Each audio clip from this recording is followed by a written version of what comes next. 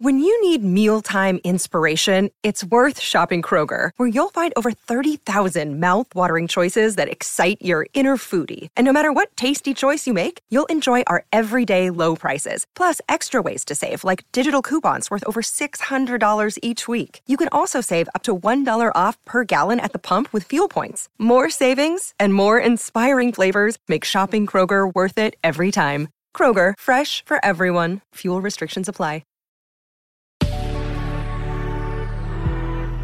Good risings. I'm Liz Earnshaw, and this is Hash It Out.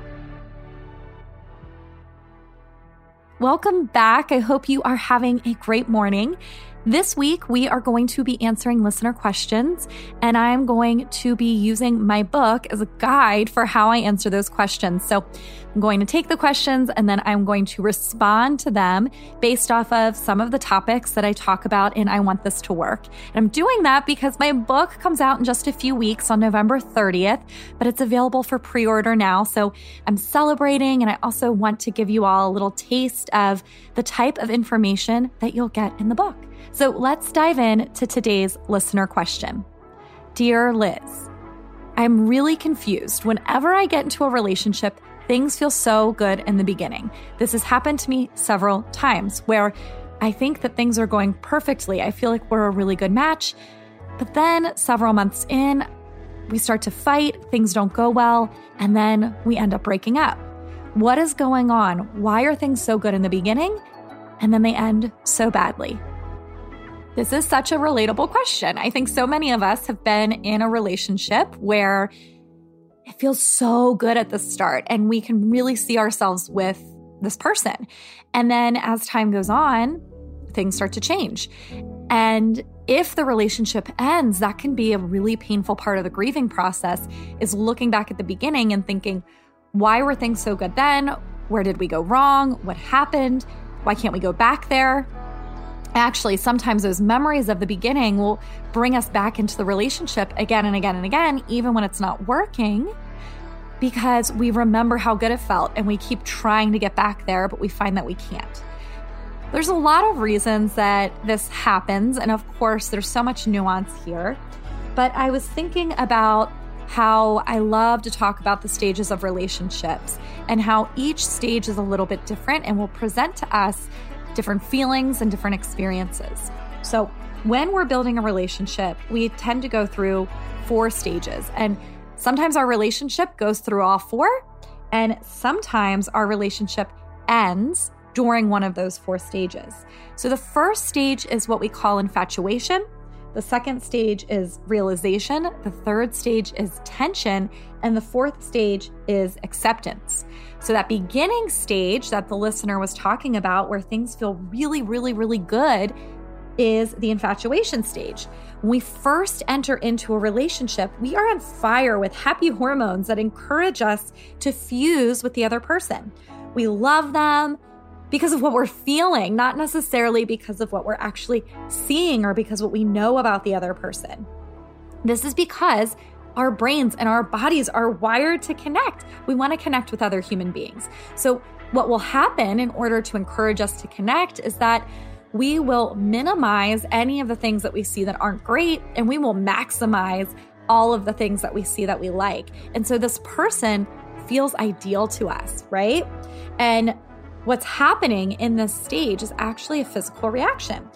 Our brains are pumping our bodies full of love hormones like dopamine, which tells us to be really happy, right? And so we think this person must make us really happy. We are pumped with oxytocin, which is the same hormone that moms are pumped with when they see their babies for the first time.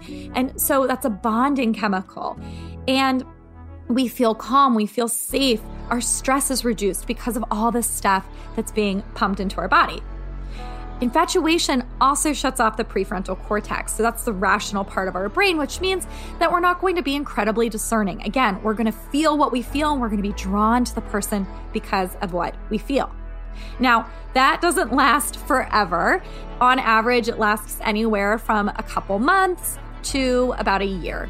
Usually it doesn't last much longer than that because eventually we move into another stage in our relationship, which is called realization. this is when those hormones start to dissipate and we're able to see our partner for who they really are. So we're not over-exaggerating how great they are, and we're not underestimating the things that annoy us. We start to really see who they are. And sometimes we don't like what we see. We get frustrated with them because we thought they were so much like us. We thought they were the perfect match, and then they're not.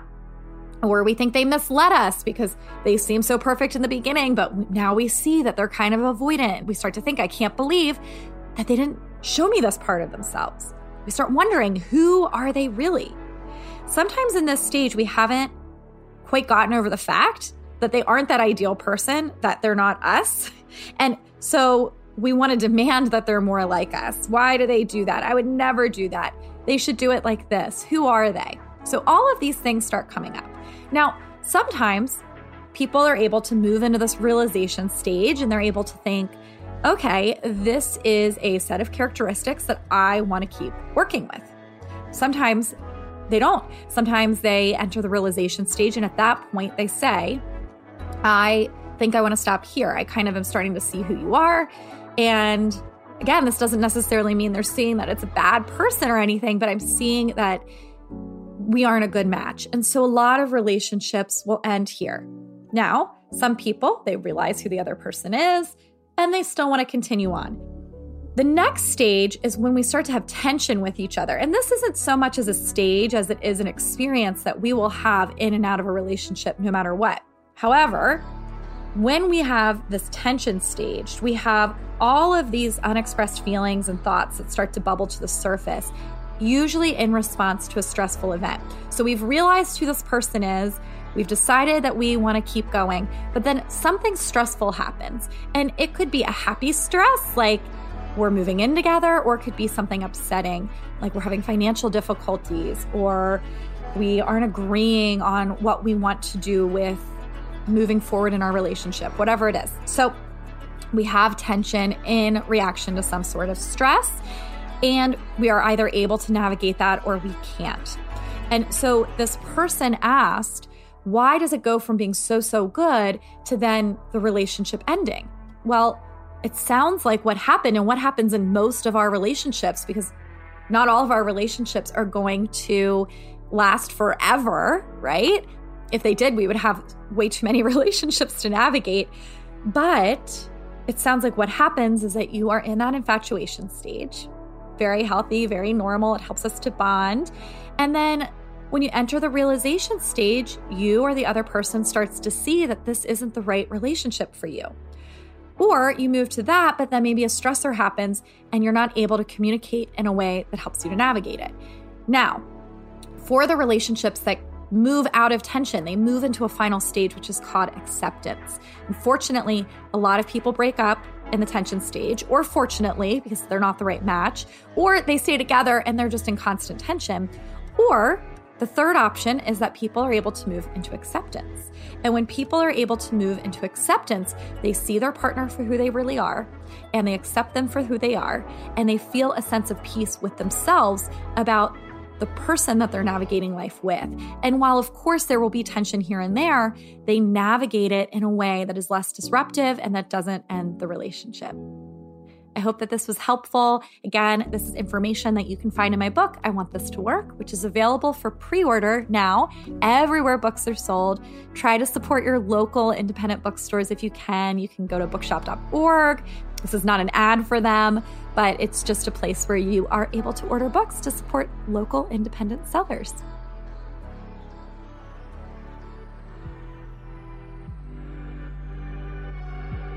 I'm Liz Earnshaw, and you can find me on Instagram at Liz Listens.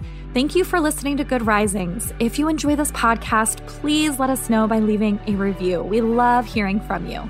Until next time, love on your loved ones. And when that gets hard, tune in to me to learn how to hash it out.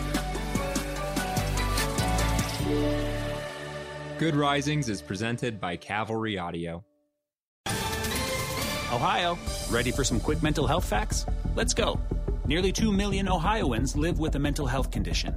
In the U.S., more than 50% of people will be diagnosed with a mental illness in their lifetime.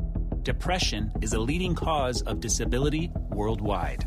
So why are some of us still stigmatizing people living with a mental health condition when we know all of this? Let's listen to the facts and beat the stigma. Ohio, challenge what you know about mental health at beatthestigma.org.